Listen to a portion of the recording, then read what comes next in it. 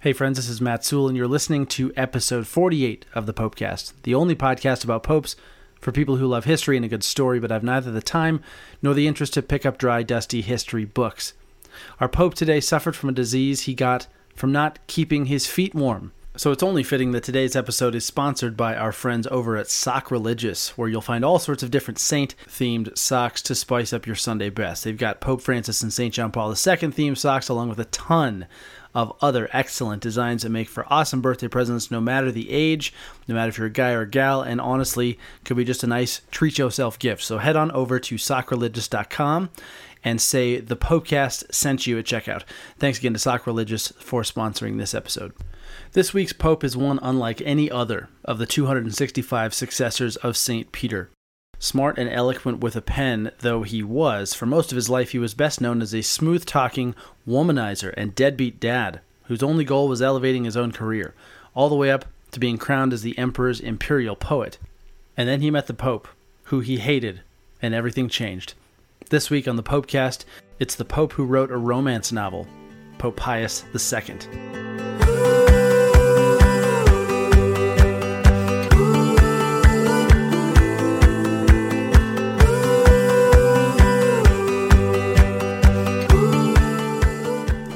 Aeneas Silvius Piccolomini was born to a poor family of ancient nobility on October 18th, 1405, near Siena, Italy. He was the oldest of Silvio and Vittoria's 18 children, though no more than 10 were alive at any one time, and only Aeneas and 2 of his sisters would live a full life, the others having succumbed at one point or another to the plague. Aeneas lived most of his childhood working in the fields with his father, but at 18 he entered the University of Siena, where he immersed himself in studies and other more sensual pleasures. At the age of 20, he briefly considered entering a monastery, thanks to the preaching of St. Bernardine of Siena, but his friends convinced him to reconsider, preferring again the hedonistic to the monastic. He moved on to Florence for a couple of years to study poetry and classics, and then returned to Siena to study law before being snapped up as a personal secretary by Cardinal Capranica, a neighboring bishop passing through Siena on the way to the Council of Basel, also known as the Council of Florence, an ecumenical council of the Church that in part was trying to resolve a dispute with what's become known as the conciliar movement, which believed that the supreme authority in the Church rested with an ecumenical council, apart from and even against the sitting pope. But I digress. The sharp young Aeneas, still a layman who enjoyed being at the center of the action, arrived with the cardinal to the council in 1432, and thereafter was welcomed into the fold of a group so in opposition to the current pope, Eugene IV, that they formally broke away at one point and propped up an anti-pope, Amadeus of Savoy, or anti-pope Felix V. Aeneas, for his part, left Capranica after a couple of years after the latter went broke, and joined up with 2 other bishops instead, Nicodemo della Scala, Bishop of Freising, and Bartolomeo, Bishop of Novara, along with another cardinal, Albergati. It was the cardinal who would send Aeneas on a mission to Scotland in 1435. The mission itself isn't so much notable as the journey and Aeneas's actions upon arrival. The sea voyage was no cakewalk and got so bad that supposedly Aeneas at one point begged God that if he would let him live, upon landing he would walk barefoot from the port of arrival to the nearest shrine of Our Lady. The Catholic Encyclopedia recounts that he, quote, landed at Dunbar, and from the pilgrimage of 10 miles through ice and snow to the sanctuary of Whitekirk, he contracted the gout, from which he suffered for the rest of his life, end quote. It reads like someone who holds God at an arm's length, only until they're in real trouble, and then the prayers come. Even still, though, 10 miles barefoot is no joke.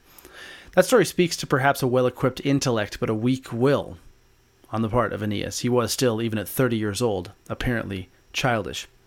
Historian Will Durant, writing about Aeneas' early adulthood in general, notes that he, quote, seemed quite formless, merely a clever climber who had no sturdy principles, no goal but success. He passed from cause to cause without losing his heart, and from woman to woman with a gay inconstancy that seemed to him, and to most of his contemporaries, the proper training for the obligations of matrimony. He wrote for a friend a love letter designed to melt the obstinacy of a girl who preferred marriage to fornication. Of his several illegitimate children, he sent one to his father, asking him to rear it and confessing that he was, quote, neither holier than David nor wiser than Solomon. The young devil could quote scripture to his purpose. Though his further advancement seemed to require taking holy orders, he shrank from the step, because, like Augustine, he doubted his capacity for continence. He wrote against the celibacy of the clergy. End quote. Aeneas lived only for himself, and there was no stopping him, at least until 1439, when he was assigned as master of ceremonies over the sham conclave that elected the antipope Felix V, who himself would soon thereafter appoint Aeneas as his personal secretary. Perhaps it was grace, or maybe just enough of a jolt that he began to see the writing on the wall. Maybe both. Whatever it was, Aeneas soon realized that setting oneself up in schismatic opposition to the organization that more or less ran the known world just wasn't that great of an idea. And so, a few years later at a meeting in Germany, Aeneas used his literary skill and smooth talking to attract the attention of the emperor, Frederick III, and ditch his former post for a new one as imperial poet. A few months after that, he would take over as secretary to the imperial chancellor. It was a turning point for Aeneas, who was now pushing 40 and had left behind the life of schismatic opposition for the sake of padding his own pockets, though he still apparently lacked any real conviction other than personal gain. But over the ensuing 3 years, he would become more and more a fan of Pope Eugene IV, again, whom he once hated, and in 1445 was sent on an imperial mission to Rome to meet the Pope in person, which would change his life forever. Durant writes about the exchange, quote, "He, being Aeneas, who had 100 times written against Eugene, made his apology so eloquently that the kindly pontiff readily forgave him, and from that day the soul of Aeneas belonged to Eugene. He became a priest in 1446, and at 41 reconciled himself to chastity. Henceforth he lived an exemplary life." End quote. Now, express all the disbelief you want, but the rest of the future Pius II's life, which is well documented, is proof enough that this was true. For whatever reason, the old pope was able to humble and give rest to a man who had played things fast and loose, living life only for himself up to that point, and apparently hadn't found the happiness he sought. He had been speaking those words of St. Augustine pre-conversion, "Lord, grant me chastity and continence, but just not yet." And now he was finally ready to surrender. After that monumental meeting in which Aeneas apologized and confessed his allegiance to the Pope after living for so long in schism, he rekindled his love for his homeland of Italy after living in Germany for many years, and, now being a priest, was sent all over as a diplomat in service to the Pope. He was made bishop of his home diocese of Siena in 1449 and was elevated to cardinal in 1456. By the time he donned the red hat, Eugene had been dead nearly a decade, and his successor, Nicholas V, had succumbed the year prior. Calixtus III was elected in 1455, but would only be in office himself for 3 years. The conclave of 1458 was a battle between the French and Italian factions, and the Italians didn't want the papacy falling into the hands of foreigners, for any number of mostly illegitimate and self-serving fears. And so at any rate, they, including Cardinal Rodrigo Borgia, who would become one of the worst of the bad popes in Alexander VI, gave their votes to Aeneas, who chose the name Pius II. Now, brownie points for anyone who can guess the length of time it was between Pius I and Pius II. Go ahead and pause and make your guess. But a hint is that it's by far the longest gap between successive names in the history of the papacy. Pope St. Pius I was Pope number 10, having died in 155 AD. Pius II was Pope 210, being elected, drumroll, 1303 years later. His name choice, however, wasn't actually a nod to the first Pius, as was common, but rather was taken from the recurrent phrase of Virgil, that being Pius Aeneas. Now, on its face, that might seem a little ostentatious, but Pius II took it seriously, as a sign of that surrender and renunciation of his old way of life. He shirked all the trappings of a lavish papal lifestyle and instead far preferred to retire even for business meetings to the woods in the suburbs of Rome. And, as Durant notes on the Pope naming himself after piety itself, quote, "He lived up to it. He was pious, faithful to his duties, benevolent and indulgent, temperate and mild, and won the affection of even the cynics of Rome. He had outgrown the sensualism of his youth, and was a morally model pope. He made no attempt to conceal his early amours, or his propaganda for the councils against the papacy, but he issued a bull of retraction in 1463, humbly asking God and the Church to forgive his errors and sins." End quote. It seems that Pius's ability to subdue his will had finally caught up with his eloquence and smarts, but his body was now failing him. His gout had been with him now for 2 decades, and by 1458 added to that were kidney stones and a chronic cough. Though he was just 53 years old, he appeared as an old man. His friend and contemporary Plotina wrote that even sometimes, quote, "nobody could tell that he was alive but by his voice," end quote.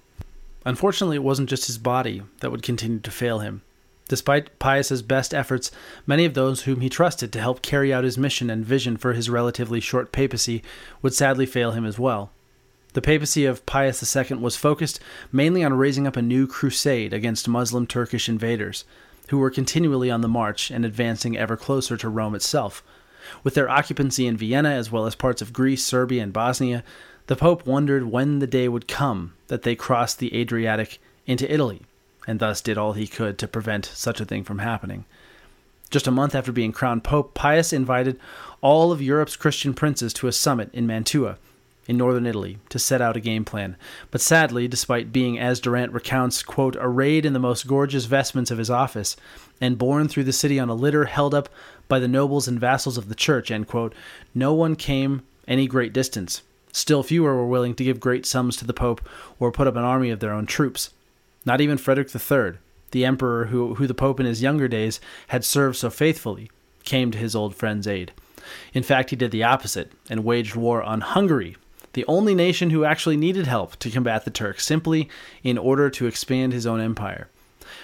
That was at least the case for the first 4 months that Pius spent in Mantua, but thankfully the tide turned for the moment when a couple of influential princes changed their mind and convinced several others to follow suit. After some hemming and hawing about who would get the territory if they won, Pius had his agreement and returned to Rome exhausted, but inexplicably hell-bent on preparing to lead the crusade himself. Still, as Durant notes, quote, "his nature shrank from war, and he dreamed of a peaceful victory. There was a rumor that the Islamic Sultan, Muhammad II, was born to a Christian mother and was secretly partial to Christianity. And so Pius penned a letter in 1461, written in his most eloquent prose, in an attempt to coax the Muslim leader to convert and prevent bloodshed. The Pope wrote, quote, "Were you to embrace Christianity, there is no prince on earth who would surpass you in glory or equal you in power. We would acknowledge you as emperor of the Greeks in the East, and what you have now taken by violence and retained by injustice would then be your lawful possession. Oh, what a fullness of peace it would be! The golden age of Augustus, sung by the poets, would return. If you were to join yourself to us, the whole of the East would soon turn to Christ. One will could give peace to the entire world, and that will is yours." End quote. Moving though it was, Muhammad never replied, and so Pius turned back to collecting funds for the battle. He and the princes had agreed on a tithe of 1/30th from every Christian layman, 1/20th from all of the Jewish people, and 1/10 from the clergy. But it turns out he didn't need it, because just the following year, in 1462, rich deposits of alum, the crucial mineral used in dyeing, tanning leather, and even for medicinal purposes, was found in papal territories northwest of Rome.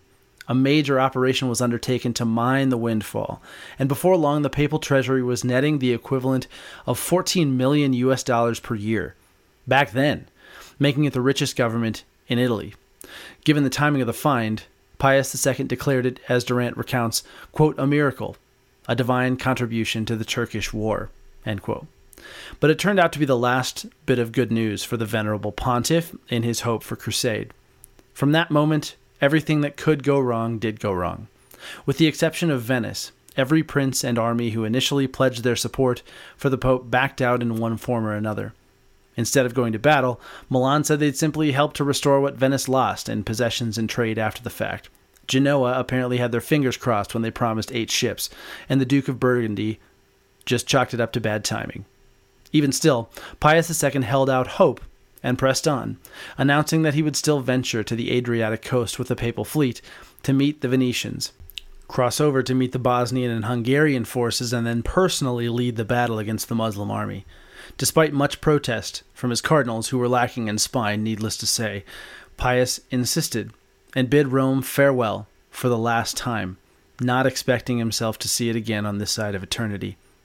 The date he set sail for Ancona, on the Adriatic coast was June 18th, 1464. He reached the meeting point in a month, but what he found would be his final defeat. I'll quote here directly from Durant's account of Pius's final days because I could hardly say it better myself. Quote, "When Pius reached Ancona, he found that most of the crusaders who had assembled there had deserted, weary of waiting and worried for food. Plague broke out in the Venetian fleet as it left the lagoons and caused a delay of 12 days. Broken-hearted by the vanishing of his armies and the non-appearance of the Venetian armada, Pius languished at Ancona, sick to the verge of death. Finally the fleet was sighted. The Pope sent his galleys to meet them, and had himself carried to a window from which he could see the harbor. As the combined navies came in sight, he died, August 14th, 1464. Venice recalled her vessels. The remaining soldiers dispersed. The crusade collapsed. The brilliant and versatile climber, who had craved success after success, had reached the throne of thrones, had graced it with urbane scholarship and Christian benevolence, and had drunk to the dregs the gall of failure, humiliation, and defeat. But he had redeemed the errors of his youth with the devotion of his maturity, and had shamed the cynicism of his peers with the nobility of his death." End quote. As if that isn't legacy enough, as far as Pius's legacy after death, there are a few things for which he's particularly notable. Catholics listening to this will recognize, of course, the great St. Catherine of Siena, who Pius II canonized in July of 1461. More broadly, Pius is the first and only pope to have written an autobiography, called shortly Commentaries, while still serving as pope. And for that matter, he was the only pope to have written a literal romance novel prior to election. Of course, that was in his wilder days, but The Tale of Two Lovers, as it's titled, remains a fascinating piece, if nothing else than for being written by a future pope. He also, being a humanist, decided to overhaul the town of his birth, whose buildings were growing old and falling apart, as an experiment in city planning, which was apparently to be copied in many other Italian towns in the coming years. He had it completely rebuilt with a brand new cathedral and palace, declared it a city instead of a town, and renamed it Pienza, or City of Pius. And lastly, although he wasn't free from nepotism like so many of the other popes of that age, Pius still tried as he could to reform Roman processes and clerical practices that had grown all too lax. Sadly, though, the complex Roman web of patting each other's pockets was all a little too much to be reversed at the time. But he still had his moments of reprimanding those under him, and it's here that we'll close with a rather epic quote from Pius II himself. Here's the Pope, addressing the cardinals in 1463, the year before his death. "People say that we live for pleasure, accumulate wealth, bear ourselves arrogantly, ride on fat mules and handsome palfreys, trail the fringes of our cloaks after us, and show round plump faces beneath the red hat and the white hood, keep hounds for the chase, spend much on actors and parasites, and nothing in defense of the faith." And there is some truth in these words. Many among the cardinals and other officials of our court do lead this kind of life. If the truth be confessed, the luxury and pomp at our court is too great, and this is why we are so detested by the people, that they will not listen to us, even when we say what is just and reasonable. What do you think is to be done in such a shameful state of things? We must inquire by what means our predecessors won authority and consideration for the Church. We must maintain that authority by the same means. Temperance, chastity, innocence, zeal for the faith, contempt of earth, the desire for martyrdom have exalted the Roman Church and made her mistress of the world. She cannot maintain her position unless we follow in the footsteps of those who created it. It is not enough to profess the faith, to preach to the people, to denounce crime and extol virtue. We must make ourselves like those who offered their lives for the heritage of the Lord. We must suffer all things for the flock entrusted to our care, even unto death." End quote. 560 years ago, but sounds like something people still say today. Well, that's it for this episode. Thank you as always for listening. If you're a faithful fan of the show and believe in the mission of what we're doing here, please consider joining us on Patreon at patreon.com/thepopecast. Your patronage helps cover things like our hosting costs, the ability to produce these episodes, but also, of course, gets you things like early access to new episodes and other great freebies. It's on a per episode basis, so you're only charged when we release new content, and then the higher you give per episode, there's other sweet perks that come along with it. So check it out, patreon.com/thepopecast. the Popecast. Thanks again to our sponsors over at Sockreligious. That's again sockreligious.com, and tell them the Popecast sent you at checkout. And then lastly, please subscribe, rate, and review the podcast over at iTunes. Hit share on your podcast or Spotify app and text this episode to a friend. And be sure to give us a follow on Instagram, Twitter, and Facebook if you aren't already, all at The Popecast for daily Pope quotes and old photos. So as we go today, let us each keep the story of Pius II ever in our minds, remembering that no person is too far gone, no matter their vice. They're not too far gone to be forgiven, to reform their lives, and to cultivate virtue with the help of grace. No one. Until next time.